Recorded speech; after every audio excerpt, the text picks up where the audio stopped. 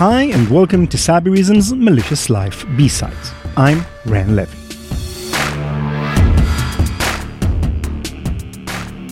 In last week's episode, we told the story of the so-called cypherpunks, a group of libertarians and technologists who in the 1980s already foresaw how digital currencies might become a threat to our privacy when financial corporations will have unprecedented visibility into all of our financial decisions, everything we buy online, and every web service we use.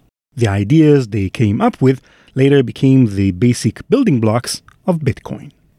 Our guest in that episode was Jacob Goldstein, co-creator of NPR's Planet Money, host of a podcast called What's Your Problem, and author of Money, the true story of a made-up thing. We ended last week's episode with Satoshi Nakamoto's landmark paper about Bitcoin, and in this B-side episode, Nate Nelson, our senior producer, and Jacob Goldstein continue the conversation about Bitcoin. Does Bitcoin implement the ideas and ideals the cypherpunks believed in?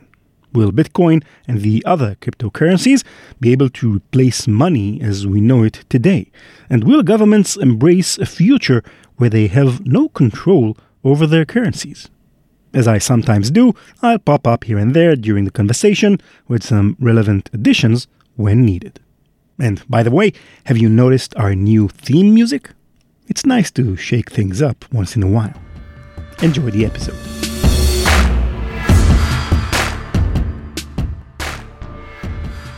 You, Jacob, think a lot about money. Our episode is about privacy and money. How much do you care about that issue? Like, how much effort are you personally willing to dedicate to ensuring your own transactional privacy?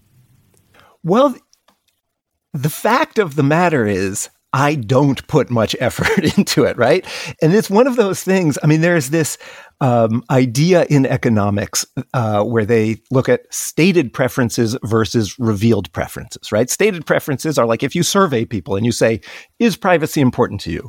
People often will say, yeah, I care a lot about privacy. But we shouldn't care what people say, right? What we should care is what they do, their revealed preference. So I might say, oh, it's important to me that, I not be surveilled with everything I buy. But in fact, and in particular, since the pandemic hit, I don't use cash for almost anything, right? For the things I used to use cash for, I use Venmo now. So pretty much everything I buy, from the smallest thing to the biggest thing, can be surveilled. So the story that we're telling ends on a kind of cliffhanger, that mysterious email that marks a culmination of the timeline that began with David Chaum. What is that moment like from the perspective of the crypto anarchists? So they're not quite there. So they know they're not quite there yet. And then in 2008, somebody in this community, going by the name of Satoshi Nakamoto, which apparently is a pseudonym, comes out with a new paper that is explicitly building on these ideas. The paper references both Adam Back's Hashcash and Wei Dai's B-Money, but it adds to them, right? And this, of course, is what comes to be known as the Bitcoin white paper, right? Like the big moment in the history of cryptocurrency that traditionally, the traditional narrative is like it's sort of coming out of nowhere. But the really interesting thing to me is it is not, and it's not pretending to be, right? It's coming out of this very particular intellectual community that had been working on these very hard technical problems for like 20 years by this point, more. And so that is, in a nerdy way, it's the nerdy side of this, really interesting and exciting. And this idea of an intellectual community working on hard technical problems and solving them step by step over a long period of time is just something that I love intellectually, frankly, whether it's whatever, the development of quantum physics in the early part of the 20th century or this, not to say that this is necessarily of the same magnitude, but it's akin, right? This idea of people who believe in a thing that is technically hard, doing it together over time, I think is great, right? It's a real standing on the shoulders of giants kind of thing.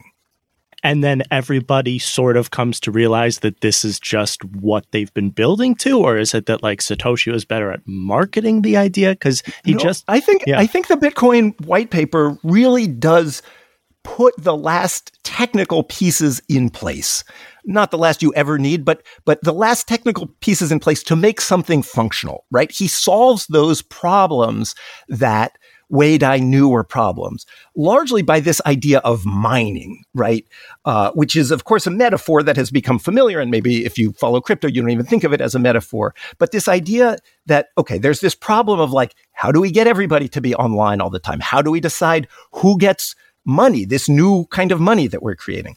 He wraps those up in this idea that we will incentivize people to be online all the time, essentially, by giving them this newly created money in exchange for maintaining the ledger, the shared ledger, and essentially running the system.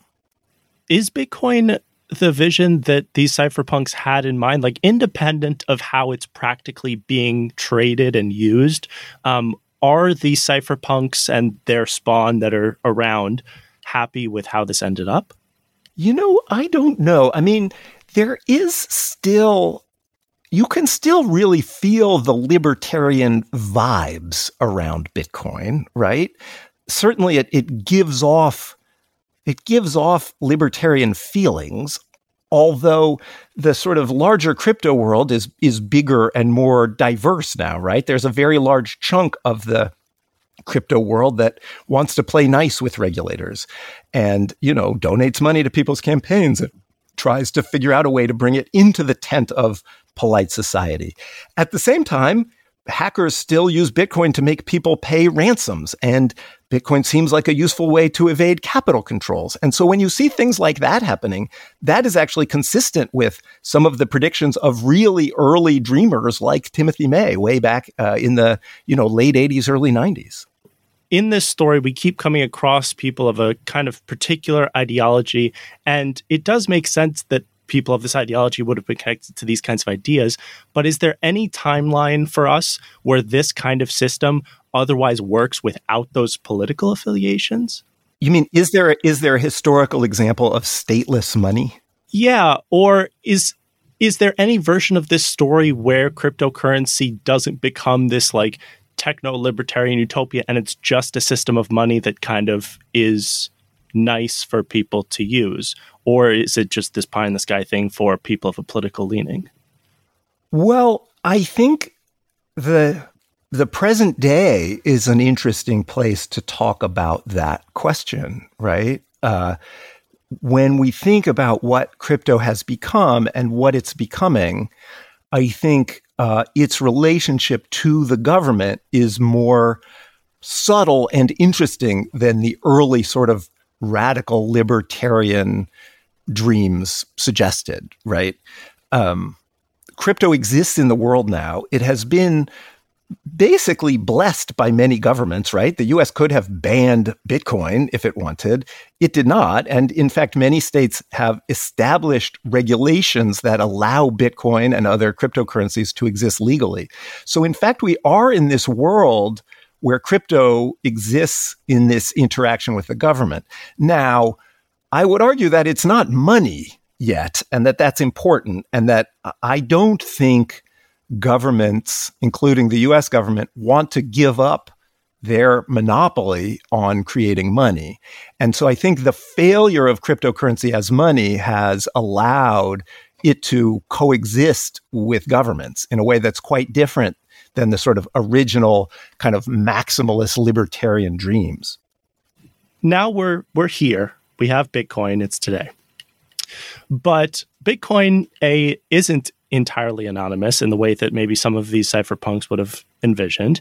It's an environmental disaster. Nobody uses it for payments. That's something that you were getting to before. So maybe not quite a utopia yet. With this story in mind, Jacob, and your economist hat on, will a well-functioning system of truly autonomous, cryptographically backed money ever be attainable? I started covering Bitcoin in 2011, so early. I was shocked doing the first story when I was reporting it. The price of Bitcoin doubled impossibly from $10 to $20 per Bitcoin. I was like, what? So, I've been covering it a long time. I started covering it early. What I thought at that time was, wow, this is really interesting intellectually. By that point, it seemed a bit less radical than, the early, this is going to destroy the world as we know it, and that's a good thing. It didn't seem quite that radical anymore, but it still was pretty out there. What I thought was, either it will work as money or it will go away, which I think is what most people thought at the time, right? I think if you had said, no, it will go up in value by a factor of whatever, 1,000 more, and it won't really work for anything for 10 years, that would not have made sense to me, right? Like, not only is Bitcoin not money, but crypto more generally is not yet useful for anything, which is surprising and a little disappointing to me, right? Like, there's a way less maximalist version of this, which is it doesn't have to be the libertarian dream of stateless, truly anonymous, untrackable digital money. It could just be, oh, look, blockchain is a way to do remittances more cheaply, so people don't have to get hosed by huge fees when they send money home, right? Like, that would be a big deal. And it doesn't even work for that yet, right? And so I don't know. I mean, I would like to think that it will at least be useful for something. And by it, I just mean blockchain, crypto in general. But I hope it does, because, it's good when things get more efficient. It's good when oligopolists collecting high fees for providing services get outcompeted and we pay lower fees to an innovative service. So I'd like that. And I'm disappointed that hasn't happened yet.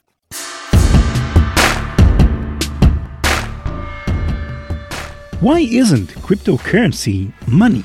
Why isn't it useful for much at all? Maybe you think because it's shady, because criminals like using it, and not ordinary people. Or maybe it's not useful because it's not quote-unquote real. Just computer code we all decided is worth something. Actually, the reason something like Bitcoin isn't money is slightly more complicated. So, to explain, I'm going to tell you about two pizzas. Thick crust cheese pizzas with black olives, ham, and green and red peppers from Papa John's. What made these pizzas worth discussing a whole 12 years after they were procured and eaten isn't their delicious goodness. In fact, in pictures, they look pretty gross. What makes them two of the most interesting pizzas ever eaten is that, adjusted for prices today, they cost hundreds of millions of dollars. On May 22, 2010, at 7:17 p.m., a user named Laszlo from the Bitcoin Talk forum reported a milestone in the history of both technology and finance. Quote, "I just want to report that I successfully traded 10,000 bitcoins for pizza." End quote. Bitcoin, this made-up computer project, was actually worth enough to trade for real things, like a pizza. Laszlo and the rest of the then-tiny Bitcoin community saw it as a sign of the future. In fact, it was an omen. Not long after Laszlo enjoyed his gross pizza, Bitcoin rose from being worth hardly a fraction of a penny to a full cent, then 5, 10 cents, and remarkably, $1 whole. $10, $100, $1,000, $60,000 later, it didn't take that long for investors to learn the important lesson. Don't use Bitcoin to pay for things. Laszlo's two pizzas, which he paid for at today's rates around $200 million, were a case in point. In a sense, it's never been logical to spend Bitcoin. You either think its value is going to go up in the future, so you won't want to spend it today, or you think its value won't go up, and you have little reason to own it in the first place. And so, despite the occasional news story about a company like Starbucks or Microsoft accepting crypto as payment, in reality, almost nobody uses cryptocurrencies as currency. And if a currency isn't used as a currency, what exactly is it good for? The attack surface has never been larger or more diverse, yet defenders are still forced to piece together intelligence from numerous siloed solutions that produce a flood of alerts in order to detect and end complex malicious operations. No more. Defenders can now leverage AI-driven Cybereason XDR powered by Google Chronicle to predict, understand, and end sophisticated attacks with the only solution on the market that delivers planetary-scale protection that allows them to predict attacker behavior through a revolutionary, operation-centric detection and response approach. Cybereason and Google Cloud are dedicated to teaming with defenders to end cyber attacks from endpoints to the enterprise to everywhere. Learn more about Cybereason XDR powered by Google Chronicle at cybereason.com/platform/XDR.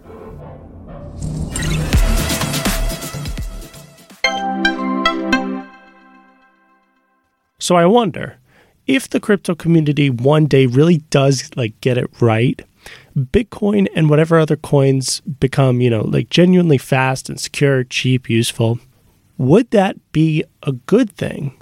Is crypto something that we want for the world?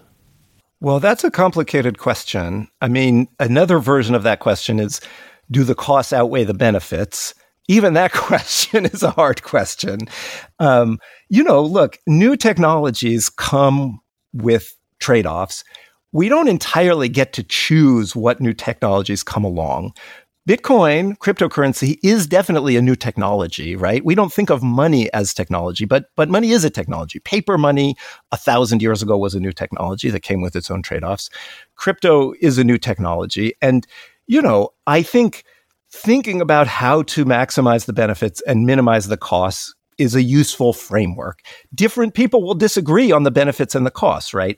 I think clearly the environmental costs are very large. And, we don't need to get into proof of work versus proof of stake, but it seems pretty clear that figuring out ways to reduce the environmental footprint, just the power usage, the energy usage, that seems worthwhile in terms of just reducing the costs. It seems unlikely to me, frankly, that governments will allow a real stateless form of money. I just think it's too much power for the government to let go of. That is a thing that I think is very unlikely. I think truly stateless money being widely used, I think that's unlikely. I think the United States government would exert a lot of power to prevent that from happening. And I suppose you could imagine a technology that's so good that it would happen anyways, but I don't think most people are that eager to abandon the dollar. I mean, sure, if there were some horrific collapse in the dollar, and I don't mean 8% inflation, I mean 1,000% inflation, sure, then it might happen.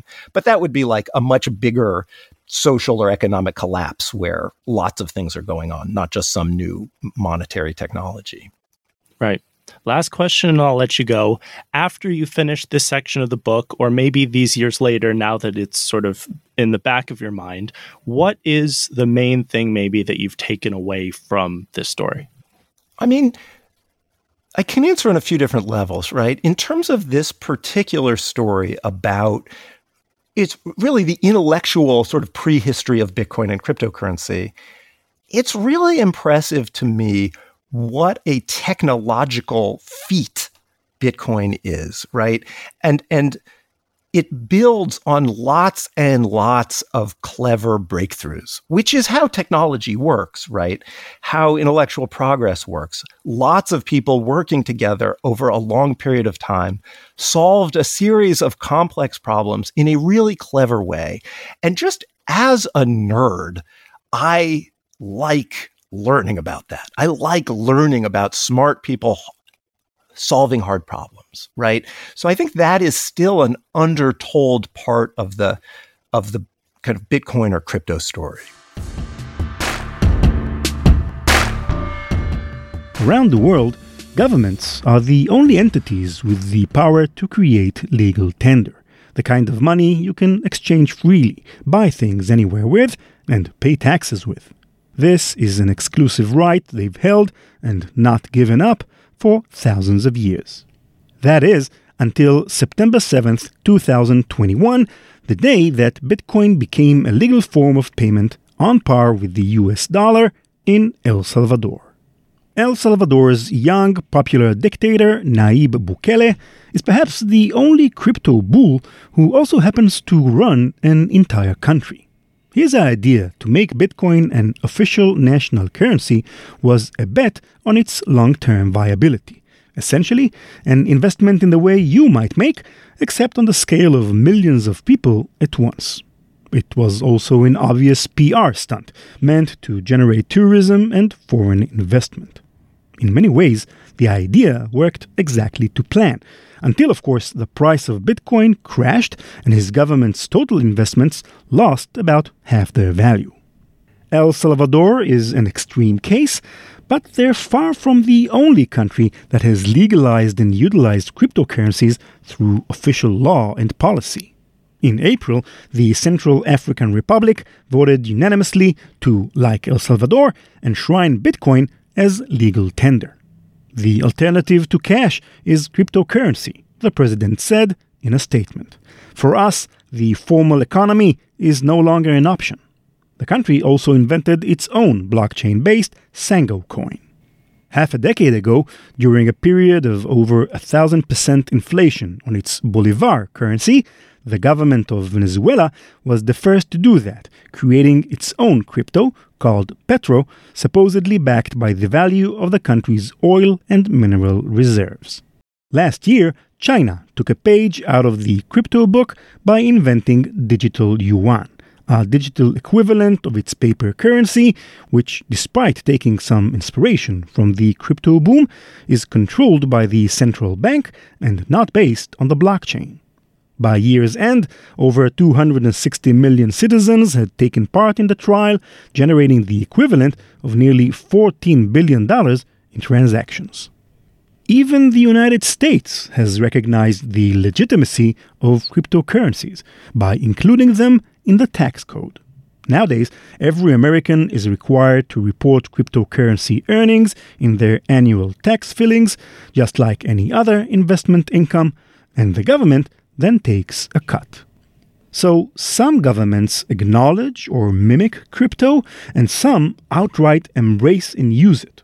It recalls that Timothy May predicted that crypto anarchy, quote, will alter completely the nature of government regulation, the ability to tax and control economic interactions, and that, quote, the state will of course try to slow or halt the spread of this technology, end quote.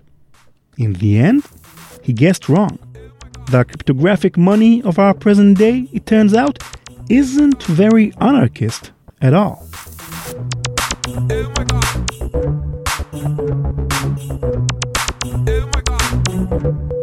CK Music.